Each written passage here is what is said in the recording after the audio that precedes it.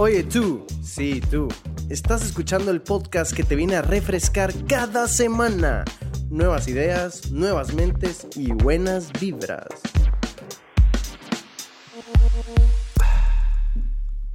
Me parece tan triste que los seres humanos hemos perdido la habilidad de concentrarnos. Algo tan lógico y tan natural, es algo que viene con nosotros. Sin embargo, ahora con el mundo moderno, la era de las telecomunicaciones, de la era digital, que todo va tan rápido y que saltamos de una tarea a otra, es tan difícil hacer algo tan sencillo como leer por 20 minutos seguidos, o escribir más de una página, o inclusive ver un programa en la televisión sin tener que ver tu teléfono. Desde hace mucho tiempo he dicho que la nueva superhabilidad y lo que vamos a tener que poner en los nuevos CVs o en los nuevos currículum es que tenemos la habilidad de concentrarnos. Y que estas personas que tengan la habilidad concentrarse van a resaltar sobre el resto.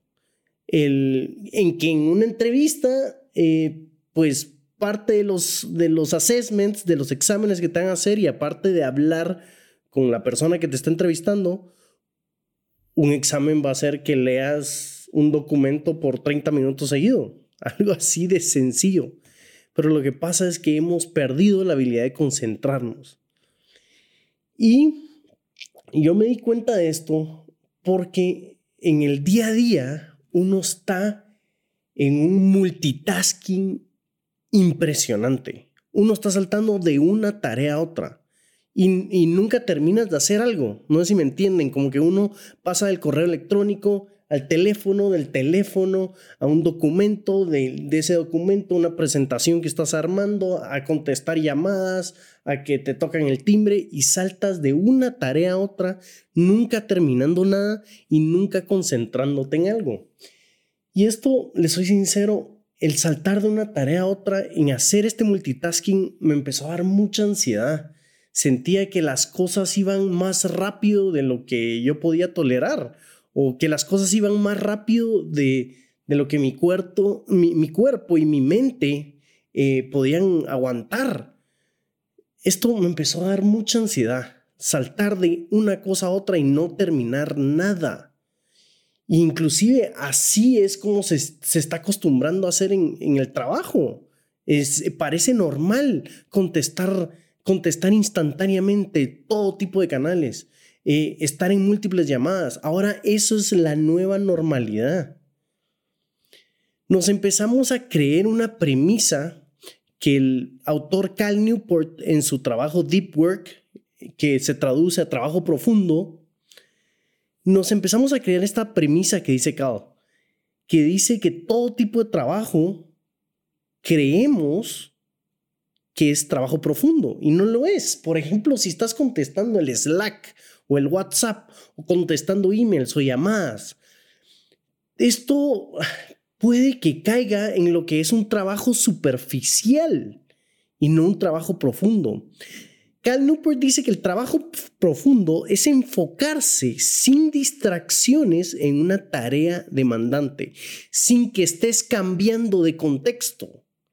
¿Qué es cambiar de contexto? Pasar de una tarea a otra. Estar en ese cambio profundo y constante. Bueno, no profundo, valga la redundancia, no es profundo, es cambiar de una cosa a otra y nunca poder amarrar algo. Uno cae en un loop de trabajo superficial. Contestar correo rápido, pasar de un Zoom a otro. Pasar la factura, enviar el documento. Uno cree y uno se autoengaña de que uno sí está trabajando y está aportando cuando no lo es así. Nosotros sabemos en nuestro trabajo, en nuestros objetivos, qué es el trabajo profundo que tenemos que hacer. El trabajo profundo siempre está asociado, dice Cal Newport, a agregar valor. Agregar valor. Una manera de hacerlo es medirlo, poner objetivos, calendarizar en qué momento vamos a hacer este trabajo profundo. Y muchas veces para que tú entres en este flow de trabajo profundo, hacer un ritual previo puede ser, o sea, prepararte para meterte en ese trabajo profundo, ya sea tomar de la misma taza que tomas antes de meterte a un trabajo profundo, correr antes de hacer este trabajo profundo, si lo haces repetidas veces, como le empiezas a decir a tu cuerpo y a tu mente que estás a punto de hacer trabajo profundo. Pero hay que calendarizarlo, gente, hay que calendarizarlo porque si no tenemos ese tiempo para trabajo profundo, no lo vamos a hacer. Si no nos ponemos un objetivo, no lo vamos a hacer.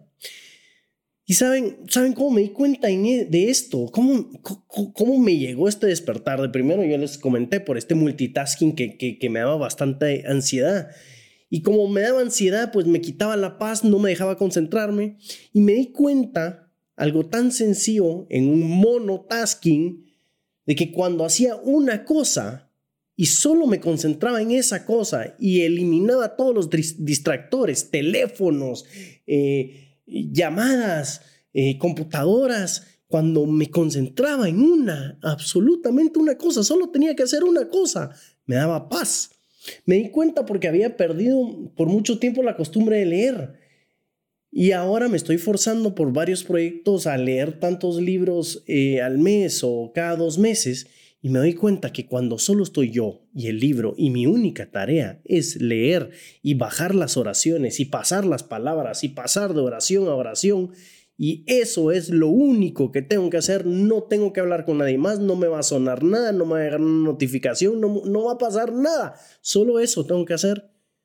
Esto me daba paz y yo entraba en un flow, entraba en un estado increíble de deep work.